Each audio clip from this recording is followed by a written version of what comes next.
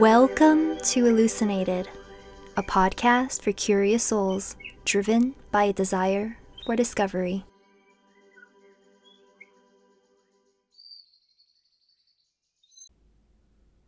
Hey, hello. Welcome back to another episode of Hallucinated. I am your host, Kelly.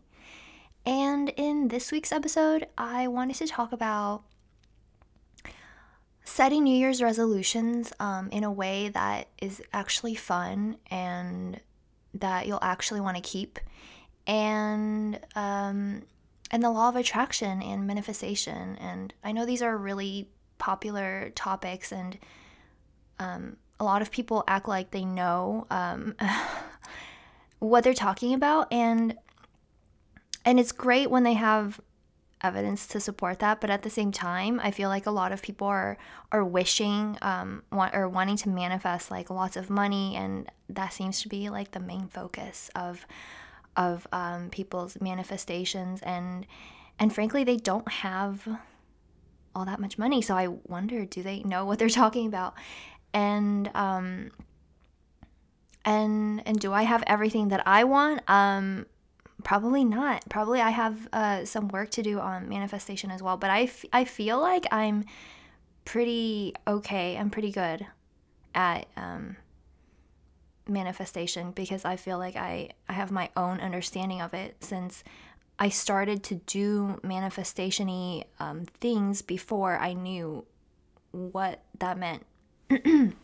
But first, let's start talking about New Year's resolutions, and because this is all very much related, and why you find it difficult to even want to set a New Year's resolution.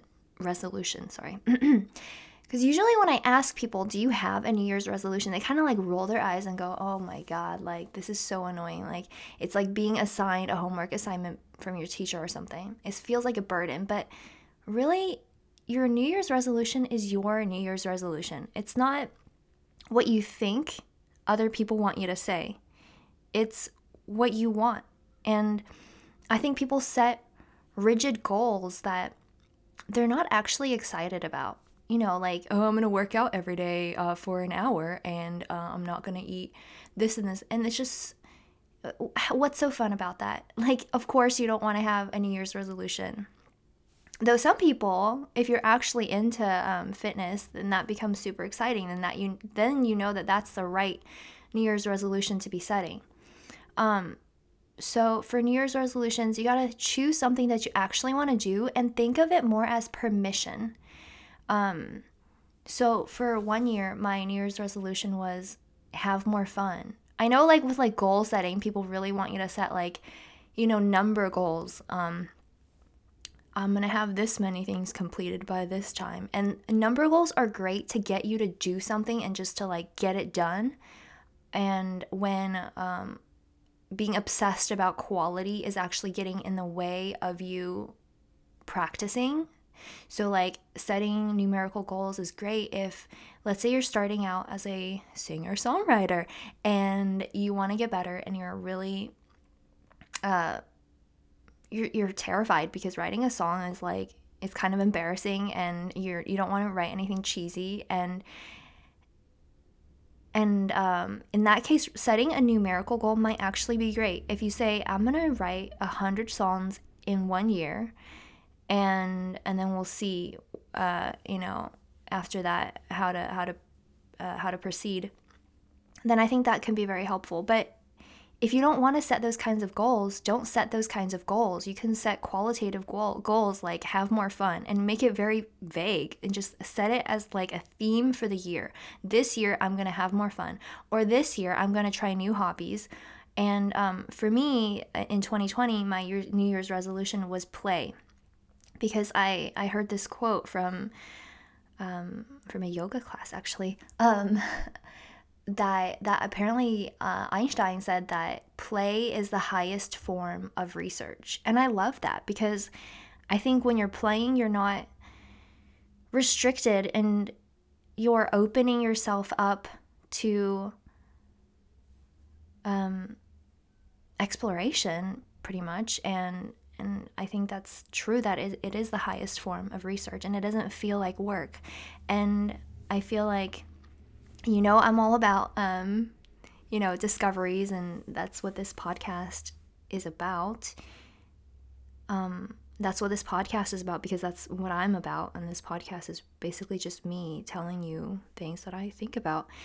So I thought that was a great theme to have. And the reason that I chose play is because I'm actually kind of a serious person, and I find it hard to play. And we'll go more into that when it comes to talking about law of attraction and manifestation, because they are related things. So I find it hard to be playful. I find that I'm usually quite a serious person, and so I thought this is the perfect time to just start like playing. I didn't know that we were gonna have like a pandemic, but actually this kind of goes into being more playful, because with everything being so different than they used to be, and having to be home a lot, and because I'm naturally an introvert, so that is like where I would play. So everything kind of just fell into place. Not to say that I manifested this, but yeah. So in the beginning, I was so serious, and I'm still quite a serious person, to be honest, but I didn't know what it even felt like to play. So I literally Googled what words can you use in a sentence with play. So the word play can be used in terms of like a theater production, like a play. And I used to be in theater in high school. And so I was like, okay, maybe that's something that I can explore in some shape or form. Then you can play a musical instrument. You can play a sport. You can play a game. So I try to play more. And the thing that I felt most attracted to playing was my piano. And I swear every time I sit down at my piano to play, I'm like having a conversation with God or with myself. Or it brings me to a dimension where it's like I'm in between meditation. No, I guess I would say it is meditation, because it's like I'm having like an insight meditation where I'm kind of like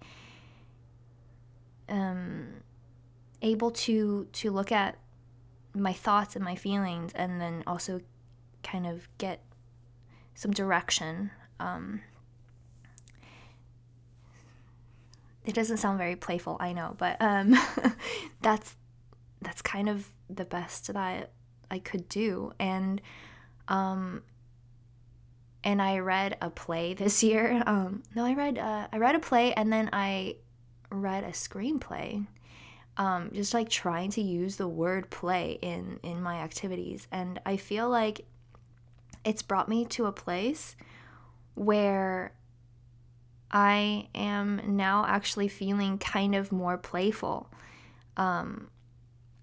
So in all of this, like just doing stuff, I ended up reading this book last week, or a few days ago. It's called On Writing by Stephen King, and he says some really, really enlightening things in there, and also some pretty obvious things, but the obvious bits are actually pretty concise. So if you are interested in like learning about his writing process and how to get started as a writer, you should definitely check that out. But I just want to talk about like one part that actually inspired a new activity that I started doing. So basically he says that if you're starting out, it's important that you treat it like exercise, and you devote yourself to a certain number of words, because setting those quantitative goals when you're beginning to do something is extremely helpful in getting over like perfectionism that really blocks you from any progress, really. And so you just set yourself an assignment basically of 1,000 words a day, and you shut the door. You go to your writing place, you shut the door literally. If you can, lock it. And you close the blinds, and it's now your space, and you just close your eyes, you imagine a scene, have a situation, and then you just start writing. Write the first words that come to you, and let the scene play out. I talked in another episode about how I've been wanting to write stories and how the plot's not coming to me, and And it was such a relief to read this book, because Stephen King doesn't really plot. He thinks of a situation. He says the best way to come up with a situation is to ask yourself, what if? And then from that, a situation is born. And from the situation, you just write realistic characters, or you write characters that you kind of know what they're gonna do, and then the characters, the more you write them, the more they come alive, and the more that they seem to kind of act all on their own, and your job is really just to report and follow them. And he says, life doesn't have a plot, and I agree, because life has tension and relief, and it has ups and downs, but it doesn't really have like this overarching storyline, and I just really like the way that he describes writing. So I started doing that, and the first day I like managed to get out like 1,030 words. I don't have like a word count on the thing that I used to write. I just check afterwards. And then the second day I kind of got into it more, and I ended up writing 3,500 words. And then last night I wrote again 2,500 words.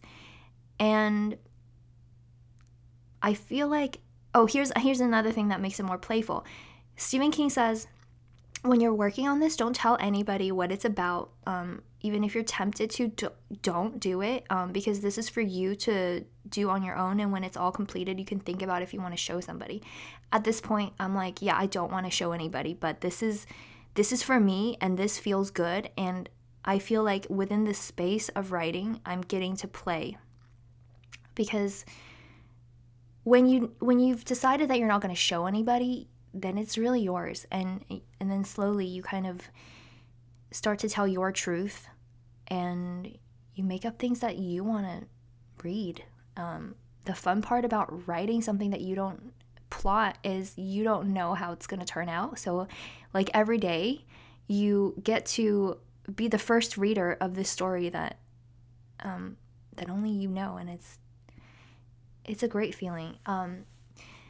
So yeah, that was my New Year's resolution this year. I feel like if you start setting New Year's resolutions in a way that actually excites you, there's no reason that you wouldn't be keeping it. And I feel like every year it's good to think about your goals and motivations for the year, and why not give yourself permission to do something.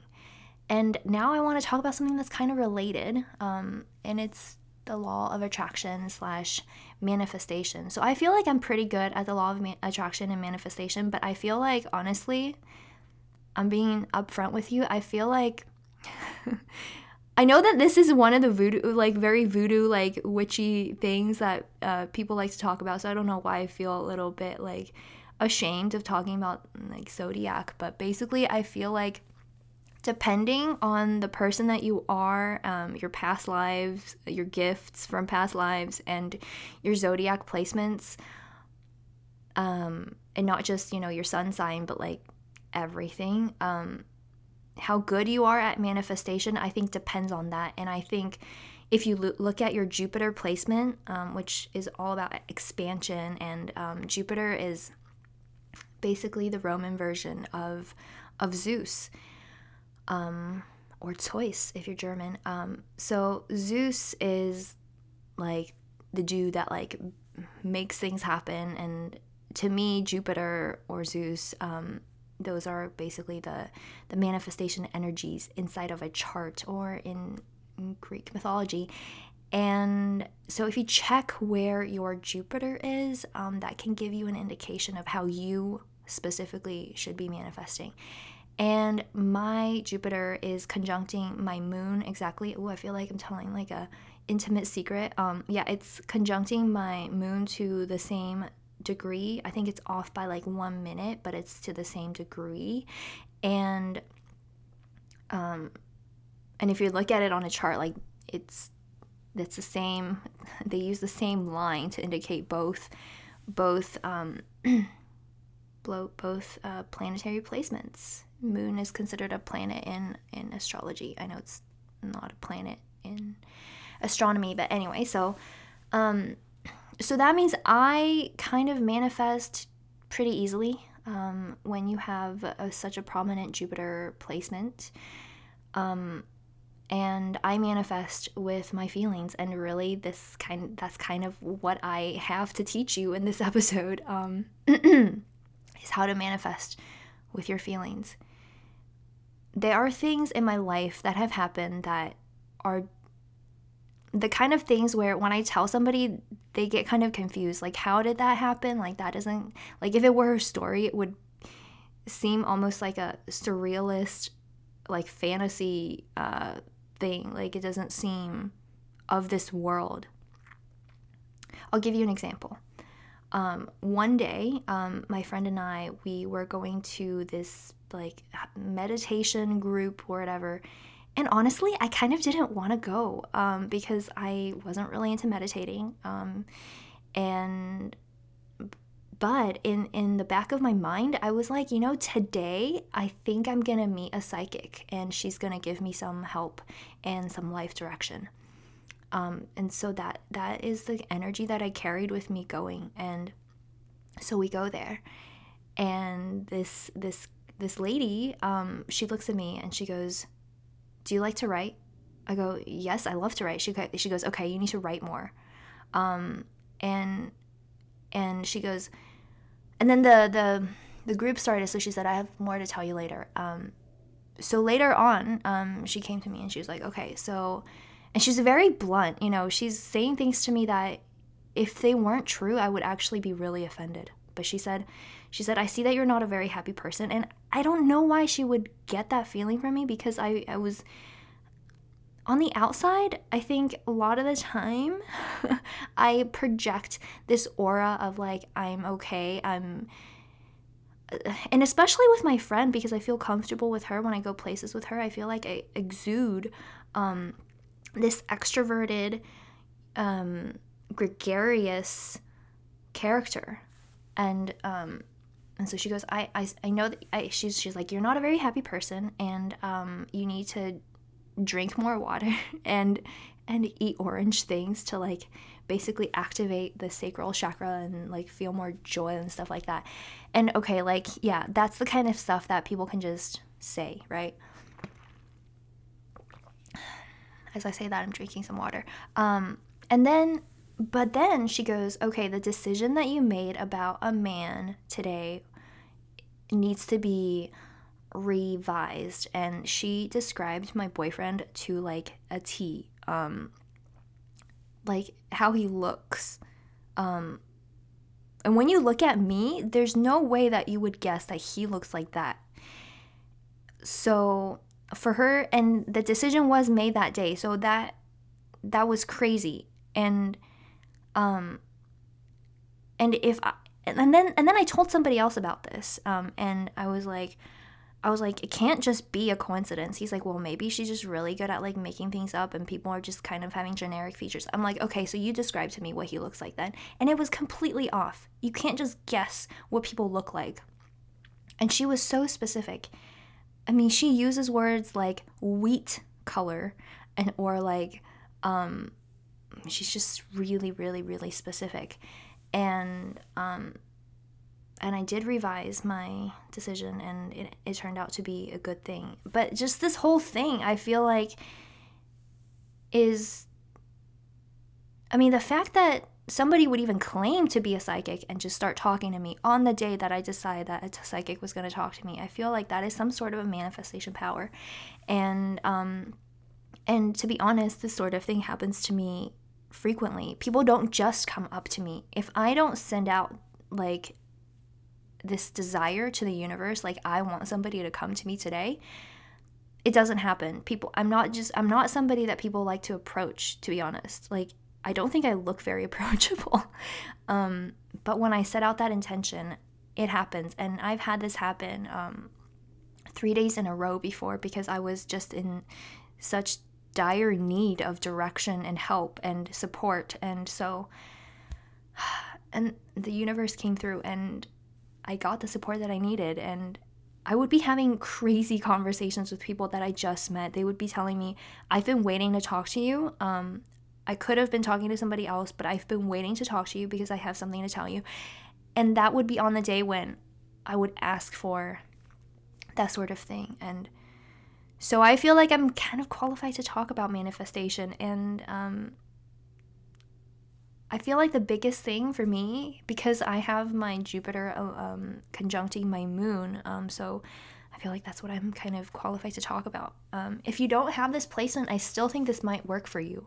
But go ahead and check your zodiac placements, your astrological placements, because who knows, you might get more insight. Because, for example, my friend, she has her Jupiter in the 6th house. I don't know why, but when I was talking to her, I was like, you have your Jupiter in the 6th house, and I know it. And then she checked, and it was in the 6th house. And the 6th house is basically like Virgo energy. The houses are aligned with, well, this is turning into like an astrology lesson. So the houses are aligned with your zodiac signs. So like the first house is the first sign of the zodiac, which is Aries, and then when you get to the 6th house, that's the 6th sign, which is Virgo. And Virgos are like hermits. I'm a Virgo, actually,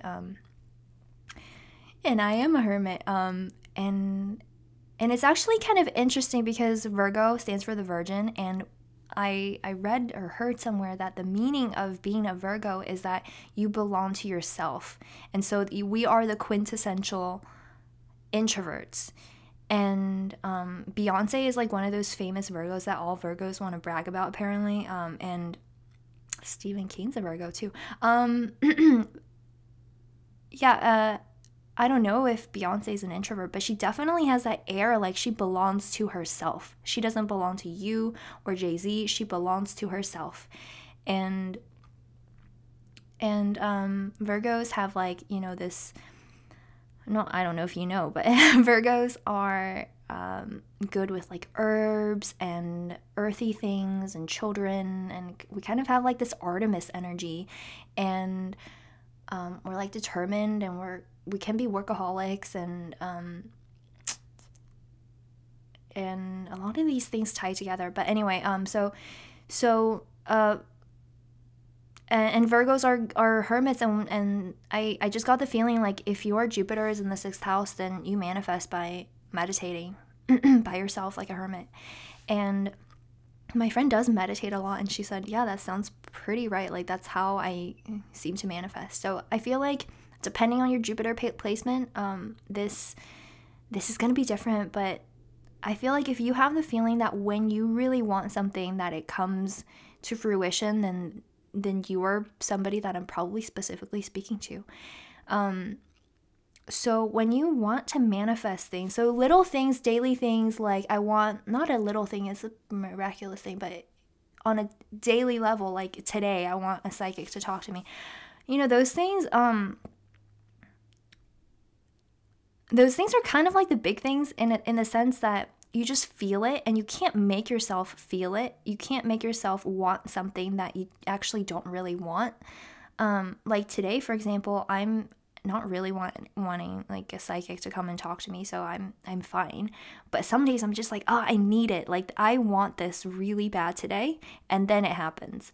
And when it comes to manifestation of the big things, which for the big things you have to kind of find a way to keep track of what those big things are, because sometimes they manifest and you don't realize that you wished for it, so, or you just got to keep track of whether or not things are coming to fruition. So for the big things, I would honestly, and this is something that other people would tell you to do, but make a vision board. And if you're like, oh, I don't know if I want to do that, well, then you probably don't want that thing that bad, so just drop it now. When you find the pictures to put on your vision board, it should feel exciting, and you shouldn't feel like, yeah, I've got this, like I know I can do this. It shouldn't feel like that. It should feel like, if this can come true, I'm gonna be so excited.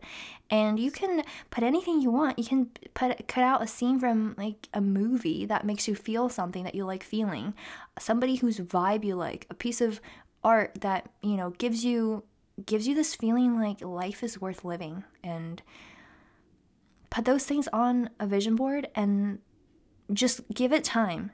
Don't purposefully try to do a bunch of things to make these things happen, and let yourself kind of let that vision board be somewhere that you're gonna see every day, but don't go to it and like worship it and like obsess about it. Kind of just let it be, and then check in a year later or like 6 months later and see which of those things did you actually start doing, which of those things actually started kind of like happening. I made a vision board earlier this year, and I put things on there that like I talk about, and you would think that it's because I want those things on a very like conscious, goal setting kind of level, but I kind of did what I just told you to do. Like I put the freaking vision board in my room, and it's always there, but I don't like go and worship at it. And the things I have on my vision board, I'm gonna go look at it real quick. It's actually just right behind me. So I have books on there that I really like reading, or liked reading. I had this book called, or it's a novella. It's called Chess Story, and I have Lena Dunham's book, Is It Evil Not to Be Sure, which is actually more of her journal and like things like that. And I've read people say like, this is the kind of writing that only the author can appreciate, but I loved it. If you like the way that her mind works, you would like it. It's so sad that she doesn't have it in paperback. I would love to have that on paperback, but it's really short too, so so I don't know how that would work.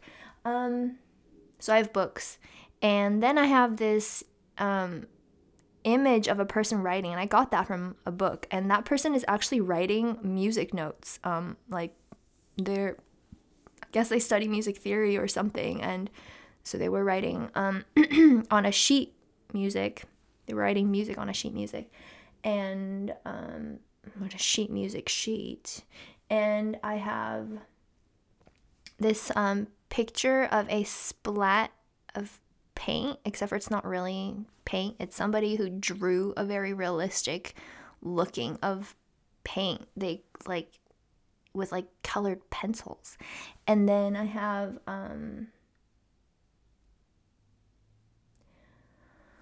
have like a picture of Brian Weiss and his like in his book Only Love Is Real, and so I have those things on there, and I also have a picture of people like playing the piano. I have a picture of Chopin on there.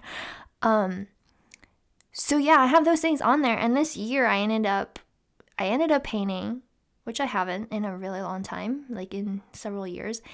I started to write recently now. I kept on talking about how my writing's not presentable to people, but at this point, I kind of don't care anymore. I don't really want to present my writing to people. I want to write for the joy of writing. And if one day I feel like I want to show this to somebody, I will. But if I don't feel like it, then, I don't care, because I realized what I really wanted from writing was just to write, and now I'm doing that, and that feels really good. And then with music, I've been learning music theory, and that's one of those things that like intimidated me before, and I was like, I don't know how I'm going to learn music theory. And I'm not a pro at it or anything, but I've only been doing this for a month, to be honest. And I like know things like diatonic scale and like pentatonic scale, and like it baffles me that is something now that I know. And these sorts of manifestations are kind of more related to I guess goal setting and things that you have like complete control over. And I feel like those are the things that take longer to manifest. And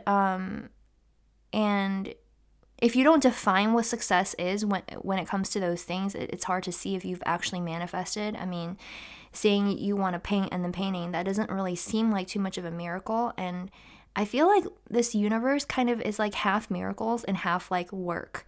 And when it comes to the daily stuff, like today I want to see a psychic, that kind of thing. And by the way, those are not psychics that like you pay for. Those are people that just like come up to you and they're like, okay, I'm a psychic, and let me tell you this. those kinds of things are just pure magic, and it's like little treats from the universe telling you that this world is actually magical. And the first time it happens, you're just kind of like, okay, maybe that was a coincidence. But if every time you want it and it happens to you, like how do you not take that into consideration? How do you explain that away as some, scientifically explainable thing? So those are basically like the two levels of manifestation. The little stuff on a day-to-day basis that you really, really feel deep down inside, and then the things that you put on a vision board that come to fruition slowly. And but when they come true, it's a feeling that you would understand. Like when I tell you I've painted this, you're like, big deal. Everybody can pick up a paintbrush. But I have been blocked in that area for many years. I have been blocked in that area, let's put it that way. And when it comes to music theory, I was like, I don't know if I'm like smart enough to like understand all that stuff. It seems so much, so overwhelming. And then after a while, like at some point during this year, I was just like, this would be such a fun thing to learn. This would open me up to this whole new world, and it did. And it's like this secret little world that exists all around us, but if you don't choose to pay attention to it, it's just like this, music is like this magical thing that's in everybody's lives. But if you don't pay attention to how it works, you don't realize that it's a whole pocket of this like secret world. It's almost like a black hole that you enter, and then you like hop out, and it's a whole new universe. I don't know how to explain that, but that's what it feels like. And it's not like your little secret, and it's your little thing that you're into. And that feels great. And I want to like kind of circle back and talk about, wanting things for yourself, and like being a Virgo, and like belonging to yourself, and how to know when you actually really want something. Because you know what? I feel like we actually don't really know what we really want, a lot of us, because I feel like we get this pressure from society, from other people, because other people are like, oh, it's good to want to do this. I don't know, like an example is like waking up really early in the morning, as if you wake up earlier, then you need to sleep less at night. No, you just go to bed earlier. And waking up early is good for some things, but it's really not good for everything. And is that your truth? I don't know. Waking up early is really good if you want to be an entrepreneur, because of the way that like the brain works at different hours of the day. But if you want to be a creative, it's kind of better to be a night owl and stay up all night and let your brain kind of go into that zone where it, you know how they say that nighttime is the veil between worlds is like really thin or something. And at nighttime, especially as you're getting really tired, your critical mind starts to shut down, and then you go into that part of the mind that is just like the part that like is dreamlike, and what people call right brain, but it's not really the right part of the brain. Just the creative part, the part that's not so like A therefore B, that kind of thinking. And have you ever had like a dream where like you maybe like sang a song that you've never heard of before, or like you did something in the dream that you don't think that you would be capable of doing in real life? It's like accessing more of that part of the brain. And one day I was like, I kind of want to compose a little piece, like a neoclassical piano piece. And and then I just like went to my piano and started to play around with things, and all of a sudden this song came out. Like a few seconds of a song came out. I think I maybe have talked about this in another episode, but I just hit record and I just like played. And then when it stopped, I was like, whoa, that was like a little song. And if you asked me to like redo that now, I could like, go back and like reconfigure the piece and like note by note. And I can listen to it and like find the notes, but it wouldn't be exactly like organic like that. And things like that kind of only happen at night, and it happens so magically that you kind of feel like it came through you. And yeah, so anyway, so you have to know what you really want. Do you want to be somebody that wakes up really early? Well, then, that's something that you can aim for. But I feel like people in society, because they're so loud with telling you what they want, that sometimes you don't hear what it is that you want. And I feel like the best way to know what you want is to go into solitude, go into like your room, shut the door, lock it, close the blinds, and start to form your own opinions and ideas. If you don't have an opinion or an idea that you think that somebody else might find ludicrous, then I don't think that you've done this yet. Because if you just step away from people, it's kind of like Darwin's finches. Because these finches go into their own little islands, they evolve on their own, and they become different from each other. If every one of your thoughts and ideas, if you feel like you can proudly talk about them and nobody's going to be like, that's kind of weird, then you haven't done this yet. So you need to do that. And another thing is, when your phone dies, let it die, and discover being by yourself. Sometimes, like, even when we're alone, we're like talking so much online that like we're not really alone. And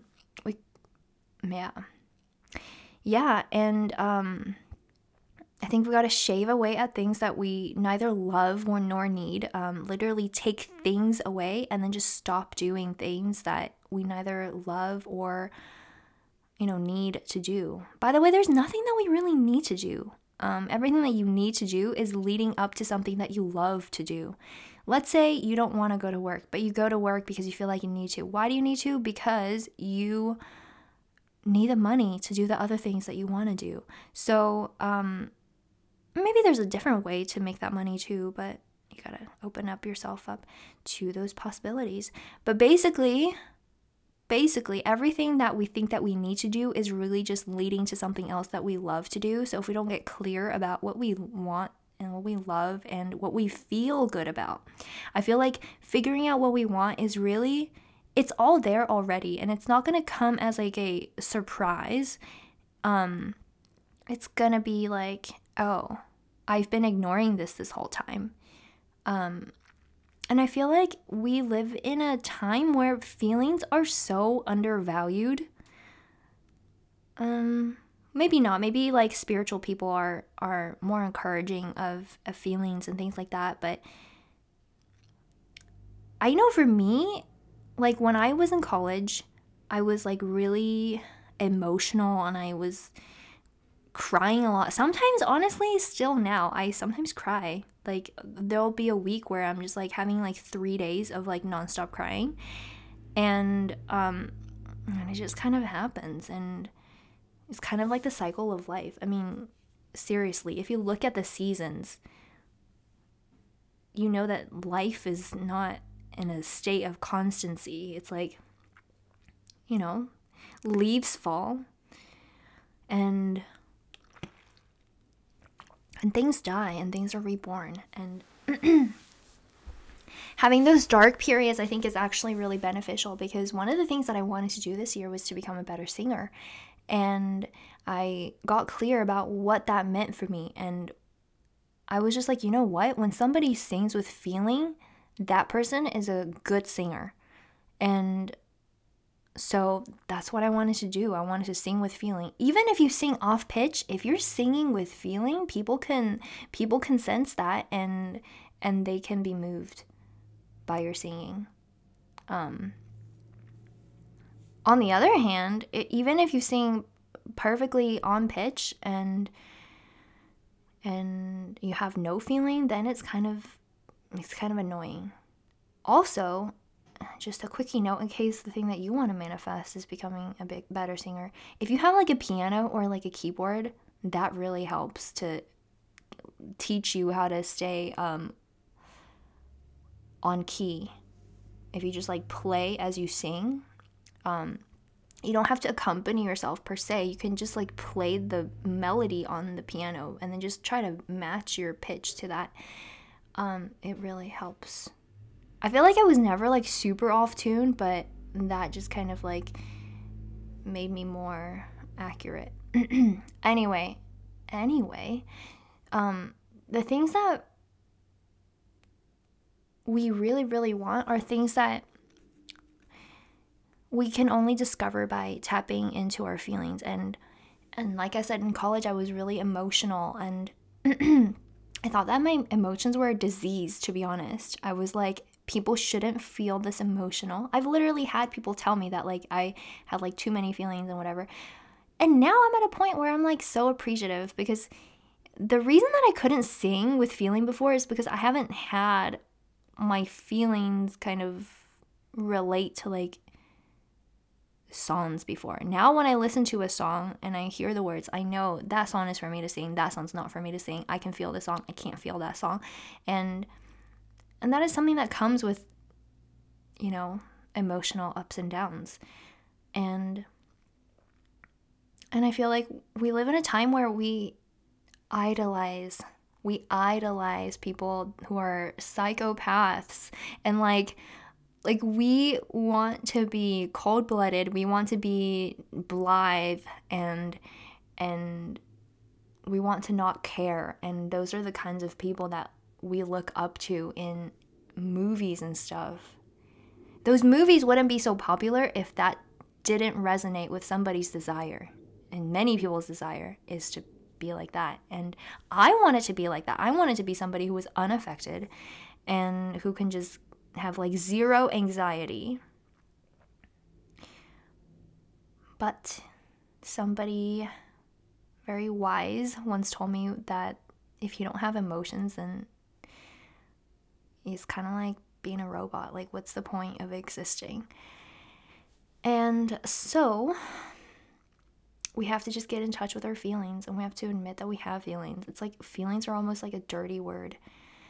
And we have to embrace the idea of secrecy and permission. You have to have your little secrets that you allow yourself to have. You have to have your space to write your stories. You have to have your space to write songs that maybe even you don't really like to begin with. And you have to just give yourself permission to suck and to fail and to have secrets and to have things that would sound ludicrous to other people. And also another thing is we have to get into the mode of creation rather than consumption. Because when you put something out, you see what you are. When you're only consuming, like, if you're reading a lot, maybe try to write something. If you're listening to music a lot, try to write something. Try to write a song. If you're watching a lot of TV, maybe just like stop that, and like maybe you can try to come up with your own stories and get into the mode of creation. Because if we just keep on consuming, we almost become like constipated, and we just like, we have all these things inside of us that just never come out. And how do you know who you are if you never let anything come out? You might think you know who you are because in your brain you're like, oh, this is how I feel, and this is what I think, and I'm really smart. But if you don't put anything out, then you really kind of don't know. We kind of sometimes live in this space of potential where people are like, I know I would be capable of things if I were just given the chance. Well, you have like chances, and you like, you know, I'm just thinking of something that Jean-Paul Sartre said. He said that we don't care about potential. We don't praise an author because they have great potential. We praise somebody because they did something that showed us what they were capable of. Nobody cares about potential. So if you have potential, great, but like how do we know that you have potential? And if we're only in the mode of consumption, then sometimes we think that we're really smart because we're like, oh, I'm consuming all these Joe Rogan podcasts about neuroscience and like astrophysics. You think you're really smart, but until you actually try to make something and you see that what you make is actually kind of shit, you don't you don't have anything to be proud of. I'm being really judgy.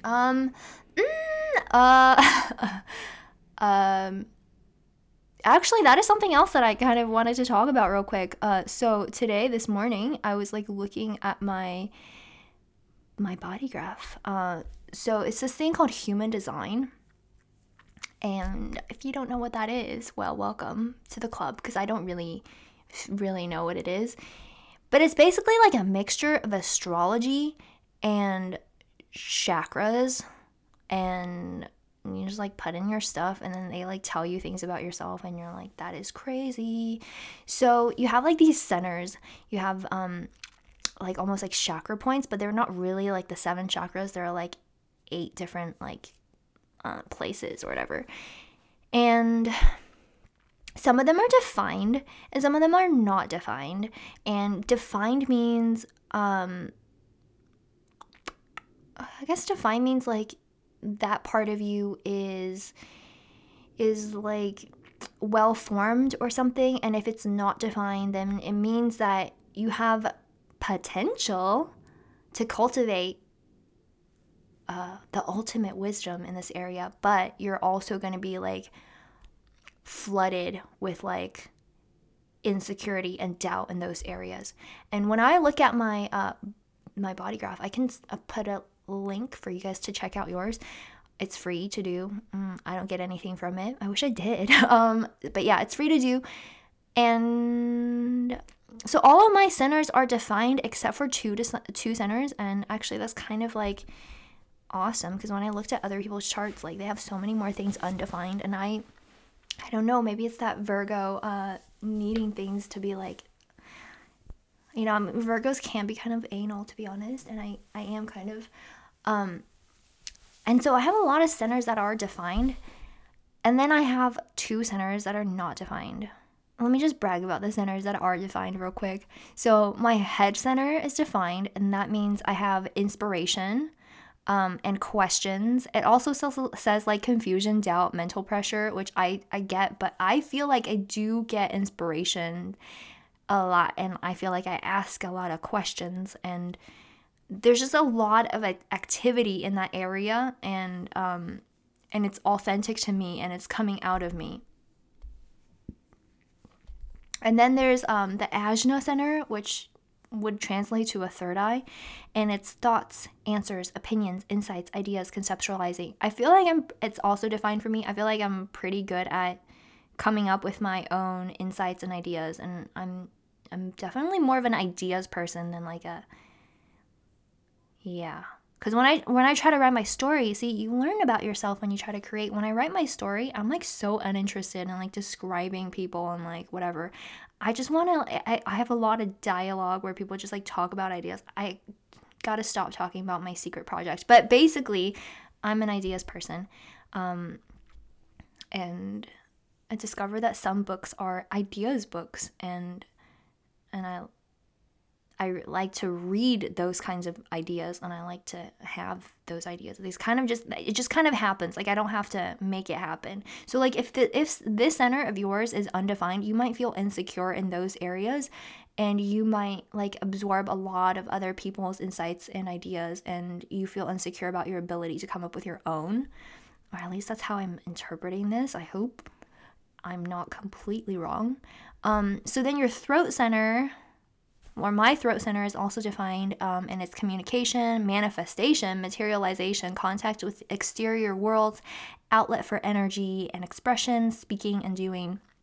I feel like my throat center, it has like been kind of unbalanced in recent years because of feeling like I don't have a voice, or like wanting to like sing better but just kind of not feeling it. And I feel like once I back up my throat center with another center of mine, which I will talk about, it becomes like more powerful. And basically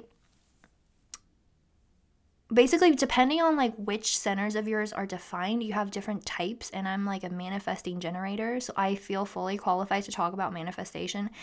But if you're not a manifesting generator or a manifester, then maybe you're not really good at manifesting, and that's not really something that you should worry too much about. Just like let your life guide you, and just just let the universe provide you with things and not like try to control it so much. Anyway, so my throat center is defined. I really like to talk. I I feel like I'm pretty good at articulating myself sometimes too. So then you have like these things called like motors. I'm not really sure which one is a motor. I think all of these are motors. Okay, so I have my sacral center defined, and that's my vital force, life force, or vital energy, life force, generator, motor, response, availability, sexuality, and fertility. Thank God that's like defined. But yeah, it just like empowers you in the throat chakra. And I also have my solar plexus center defined, and that's like emotions and feelings, desires, passion, romance, sex drive, food.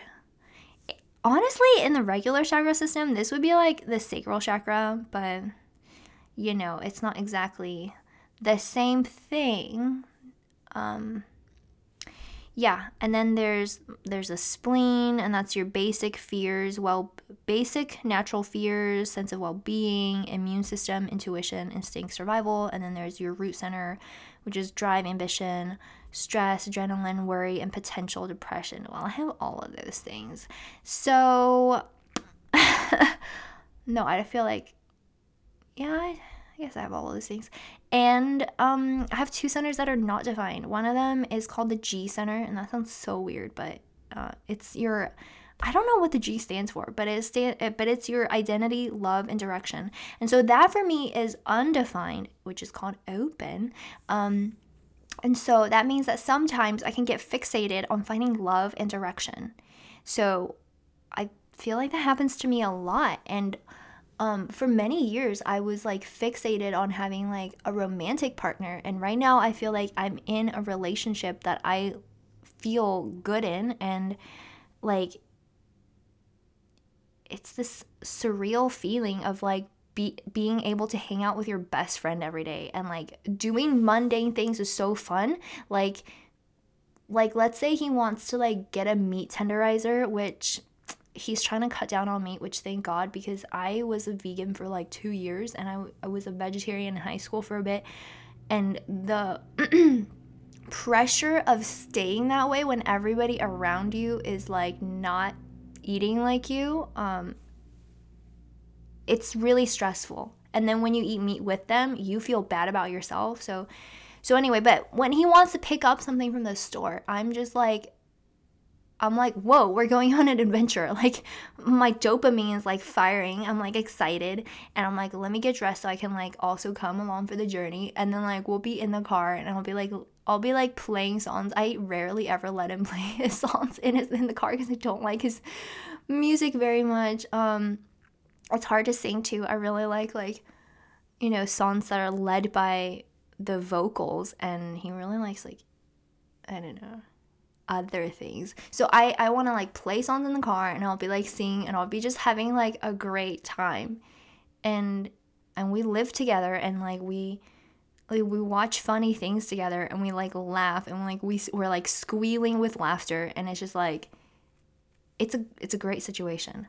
So in terms of like that kind of love, I feel like that is like a great source of like security for me. But when it comes to like other people, sometimes I'm just like, why are you the only person that I like to be around? Like, why is it so hard for me to be around other people? And so yeah, when it comes to other people, I feel like that is something that I've been struggling with for a long time. Is like, and I know we're talking about manifestation, but the thing is, I feel like I don't want to connect to people. I feel like a part of me just is afraid of it. And so, but I also feel like I should want to.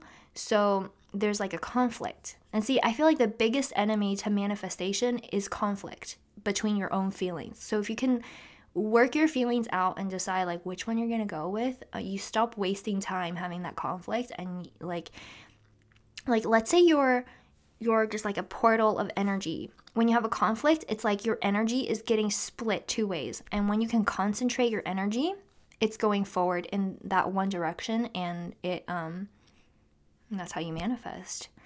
At least for me. And right, so then the other thing is direction when it comes to an undefined G center. And I'm always looking for a freaking direction. I feel like I'm like, and I have Libra moon, so it's like, so it's like, oh, choices. Oh, yeah. Direction is one of those things. I feel like, what is the word that my boyfriend used to describe me? He said he says I don't have like an Ausrichtung. How do you translate that to English? How to speak English words. Orientation. Like he says that I'm lacking in orientation. And I'm like, bro, that is so true that it's not even hurtful, because I know that I'm lacking in orientation. And that's something that I kind of express on this podcast too. I'm like, what is this podcast about? That's why I call it like, a podcast for curious souls with a desire for discovery, because it's true. That's me. That's who I am. But it's like, what are we discovering? Like, we're just in this ambiguous space of like figuring things out. And then the other center that I have that is undefined, or they also call open, it's called the heart center. So it's called the open heart center. Oh, doesn't that sound lovely? But basically your heart center is your willpower, egoism in the material world, and your self-worth. And so when you have this center open, you can feel unworthy and undervalued. And you can get desperate about wanting to prove something. Oh yeah, by the way, okay, my mom's probably not listening to this episode. She does know about my podcast, but she has an open throat center, and I remember reading on her chart that she sometimes like speaks a lot of like lies, just because she doesn't know what to say, so she just kind of like says things. And anyway, so my thing is I have this open heart center, which means I feel like I have something to prove. And I feel like that is 100% true. And it's gotten to a point where I'm just like, Kelly, what are you doing? Like, I'll be like singing a song. I'll be like, oh my God, I'm really into this song. Like, I'll record it. I used to record things on my phone because that's all I had to record things on. So I like would record it on my phone, and like I would like send it to a bunch of people, and like just like, and be like, is this good enough? Is this okay? It's like, who cares? Are you trying to sell this? Are you who cares? Like, why do you feel like you have something to prove? And so the answer to those things, and by the way, I feel like if you're listening to this podcast, it can be the case that you also have these things open because you're resonating with me on some level. So maybe you have these centers open too. I would get it checked out. And apparently the solution to the open heart situation, the open heart surgery thing, is to know that you don't have anything to prove. You don't need to walk around asking, am I really good enough? Am I really an adequate person? Well, at the end of the day, which Stephen King says is a really annoying sentence and people shouldn't, or it's a really annoying phrase that people really shouldn't say. But at the end of the day, though, like, you don't need to prove yourself, and you don't need to do things that you don't want to do. And this is all bringing us back to New Year's resolutions and law of manifestation and how to manifest with feeling. And doing things that you don't want to do is a big block to your manifestation, because even if you achieve something in that arena, you're not going to be happy when you get it. So you're not going to see it. You're not going to see it and recognize it as success. It's not going to feel like that. It's going to be just another thing that you did. And I feel like I've asked people before. I was like, do you ever do things that you don't want to do? And my friend is like, no. Like, why would I do things I don't want to do? Like, it doesn't make sense to people who don't have these centers open. It's like weird to them. And it's weird to me that other people don't like get like insights all day long about like things. But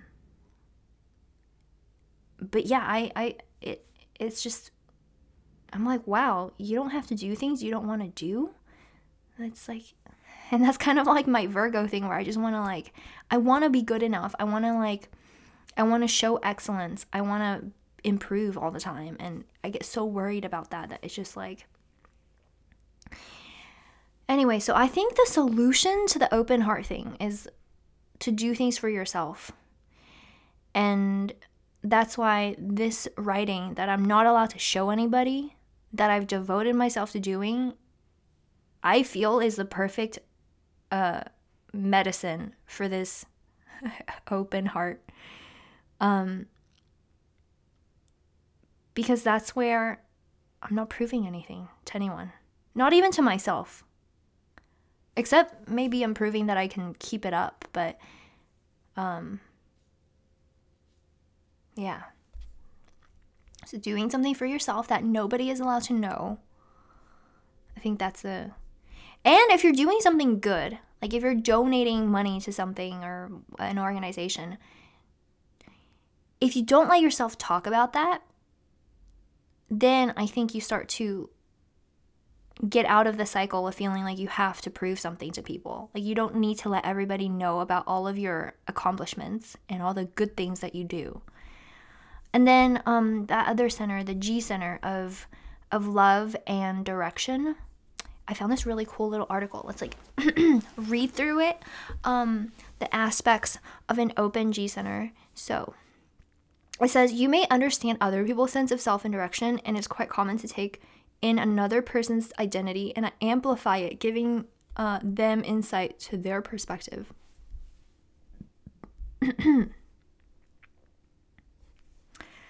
Yeah.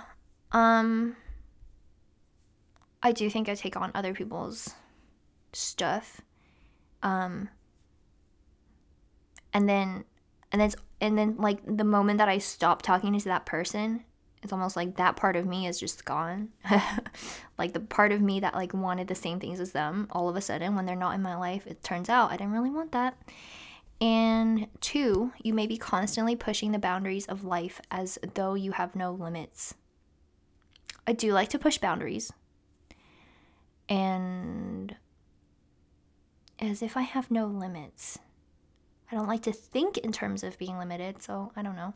So then 3rd, as the center is about direction, it is important to be in the right place at the right time. Okay, so that is why that psychic came to me and was like, that decision that you made today was wrong because she was trying to put me in the right place at the right time. Or the universe was trying to get me to go to the right place at the right time. And it says, with practice, you will get that gut feeling of knowing if you are in the right town, right office, or even the right home.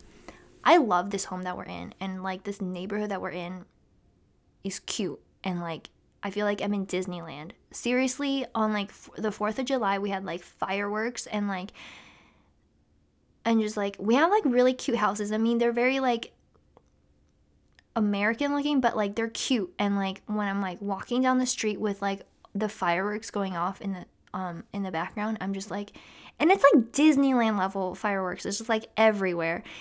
It's like you're walking down Main Street Disneyland. That's what it feels like. Like there's literally like this willow tree in this house that makes me feel like I'm at like the Pirates of the Caribbean.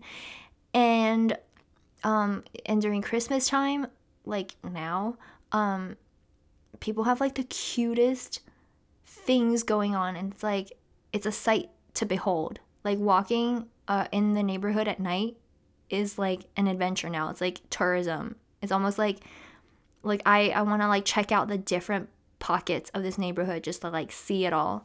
And I got to see a new street last night that I haven't seen before, and it was beautiful. And they had like amazing like giant teddy bears on their lawns. And anyway, so yeah, it says when you're in the right place, the right opportunities show up. I've definitely been in places before where I was like, okay, I'm gonna die in this place. Like, if I don't get out of this place, I'm gonna die here because this is suffocating me and I need to get out. It says it's also important to know you will. It is also important to know you will also get a feeling about being in the wrong place and get all the wrong opportunities or none at all. Yeah. Yep. Basically, it's about learning to listen to the feelings in your body. Yep. Okay. 4, you may have a fear that you are unlovable. Oh my God, this is like one of my biggest fears.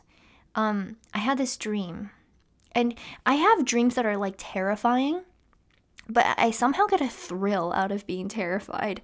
I hate watching scary movies, but my dreams where I'm actually in them and like scary things are happening, like, okay, I dreamt once that like Elon Musk was like murdering me or trying to murder me, and like I had to like cut his head off. What? This is okay, but it was just a dream. Anyway, so like I'm not scared of those kinds of dreams, but one time I was like I like woke up, I was like terrified, I was like crying. And I just dreamt that I was this bodiless entity, and I like heard people talking about me and saying that they don't like me very much, and that freaked me out. So yeah, I would say I have a fear of being unlovable. And I feel like I am unlovable to a lot of people because I'm not trying to get them to love me. Like I don't like I want to like repel against certain people, and it's just like, oh, I'll go away, but it's at the same time I don't like knowing that they don't love me.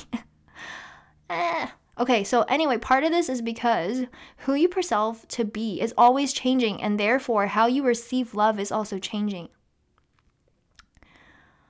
Wow. I definitely am always changing. And that used to give me insecurity because I think what people want to see is a constant character. It gives them a sense of stability and security when they can see that a person is the same. That's why we like to watch like sitcoms and stuff where a person barely changes. There's barely any character development, and they're wearing, you know, their style of clothing, and like that's them. And then whenever they step out of that, people are like, "Oh, are you okay? Are you depressed?" Like, but that to me is just who I am. Like, who I am is just always changing. I have pictures of myself from college where like people now would be like, that's you? That doesn't look like you. And the things that I used to wear are not things that I wear now. And I feel like the things we wear are costumes, and I don't know what my costume should be that reflects my true insides, because there's not really, like, it's not defined. Like, it's not there. It's just, I'm just kind of going with the seasons of change, and I should just be okay with that. Okay, anyway, 5. Having an open identity center gives you the ability to have friends and acquaintances from all walks of life. You will be very comfortable in a room with someone with a checkered past and the chairman of the board. That is absolutely true, I think, because I feel like whether you're a homeless man or you own whatever, like, you're a person to me, and you might have something to tell me that will fascinate me. And I feel like I have this openness to talking to people that, like, I'm not just like in my little niche, you know, like I have this openness to wanting to explore different kinds of ways of being. And one of my favorite things to do in college was like go to different people's like homes and stuff, like their apartments and rooms, and just like get a vibe for like their feeling.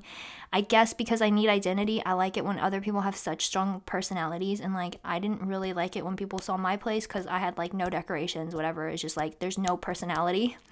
And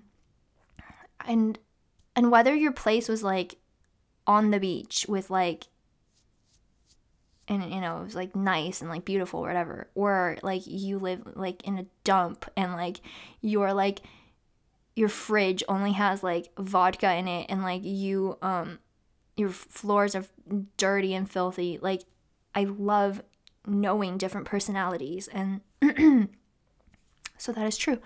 Number 6, if you are in a relationship with someone with a defined G center, it will be important to not get lost in the relationship. So I that doesn't apply because I checked his chart and he's not defined either. 7, it is not your job to know who you are or to use your mind to make decisions. Surrender to the guidance that life naturally brings you. That makes me feel better. Sometimes I feel like I have to figure everything out, but I do feel like all along I've been guided. Because why would a psychic come and tell me that the decision that I made was wrong? Because after she said that, I had direction, and I think I made the right decision, because the place that I was at when she told that to me, I was in the wrong place then. And I think now I'm in a better place. I'm not in the place that I'm supposed to like be forever, but I am better now than I used to be. Literally, like, and also, yeah. So number 8, many with undefined G centers find themselves searching for spiritual truth. Well, isn't that the truth? That is what we're here to do, everyone. Number 9, the more aware you are of all the open G center brings, all the open G center brings, the less likely you will fall into following what cultures and traditions have deemed appropriate for you. I feel like I'm constantly trying to fight that. Like, I feel like I don't really have an identity, but at the same time, I don't like it when other people tell me who I'm supposed to be either. So I think I'm supposed to embrace the fact that my G center is open and that this identity center is just meant to be undefined. It says you will listen to the people in your circle with defined G centers that you trust and move into different environments and sense the comfort of where you are now. I know this is called human design, but I did this crazy thing where I like did my cat's chart and he has a really defined G center. And I talk for this guy a lot. Like, I'm like, oh, Kippy just said blah, blah, blah, blah, blah. And like, he has a whole personality. Like, my cat has a whole personality that I'm able to perceive. And I can't perceive mine. And that doesn't mean that one is supposed to be there that I'm not seeing. I think I just don't have like a defined identity. And then my cat is like really sure of himself. Like, I perceive him saying things like, if you know what to do, if you know what's good for you, then you know what to do. And he just seems so, and I've like talked about this guy in like my Christmas poetry episode. Like, my cat is just, he's sure of himself. Like, he knows. And it's because he has a defined G center. He has a lot of other undefined areas though. And when you're around people who have things defined that you don't have defined, I guess you like complete each other. But his like type of G center, like his confidence and stuff, I feel like is good for me. Like, that's good for me. But if I'm around people that I don't trust, and then I just get completely derailed, and I feel like it can't be around those people. 10, be prepared that you most likely will not be in one place with the same people or even have the same furniture for long periods of time. Yup, I'm always moving. I've lived in like 3 continents, 2 coasts of the same continent. Yeah. So I definitely don't like to be in the same place for long periods of time. And I dig that. It's like my North Node in Sagittarius. I just want to like move and go to new places. With an open G center, you are continuously moving through life, changing your environment. You may even show back up where you once had been. Yup, I have shown back up, and it will feel completely different. Yes. Like, yes. Okay, yes, things do change, and you never know what your open G center is going to reveal to you. Just remember, it is incredibly present and aware of the changes. And go with the flow. Yeah, I'm gonna need to like make another episode about like something kind of related and honestly kind of freaky, and it might freak you out. But yeah, I sometimes feel like I'm just a stream of consciousness. So Christian Bale said that he like lost a bunch of weight for Ex Machina, or no, not Ex Machina. What movie was he in? Christian Bale, The Machinist. Okay, he has this quote about like what it felt like, if I can't find it, I'll just paraphrase it. Okay, I can't find it. He said that when he lost a bunch of weight, he felt blissful. Like the ups and downs of life were gone, and he was just pure consciousness, like floating through life. While I do have emotions, and my emotions are very much kind of like up and down and whatever, I feel like I'm floating through life as well. Like I'm just a beam of consciousness, and I barely remember things, and I barely know where I'm going. It's just like I'm just floating through. And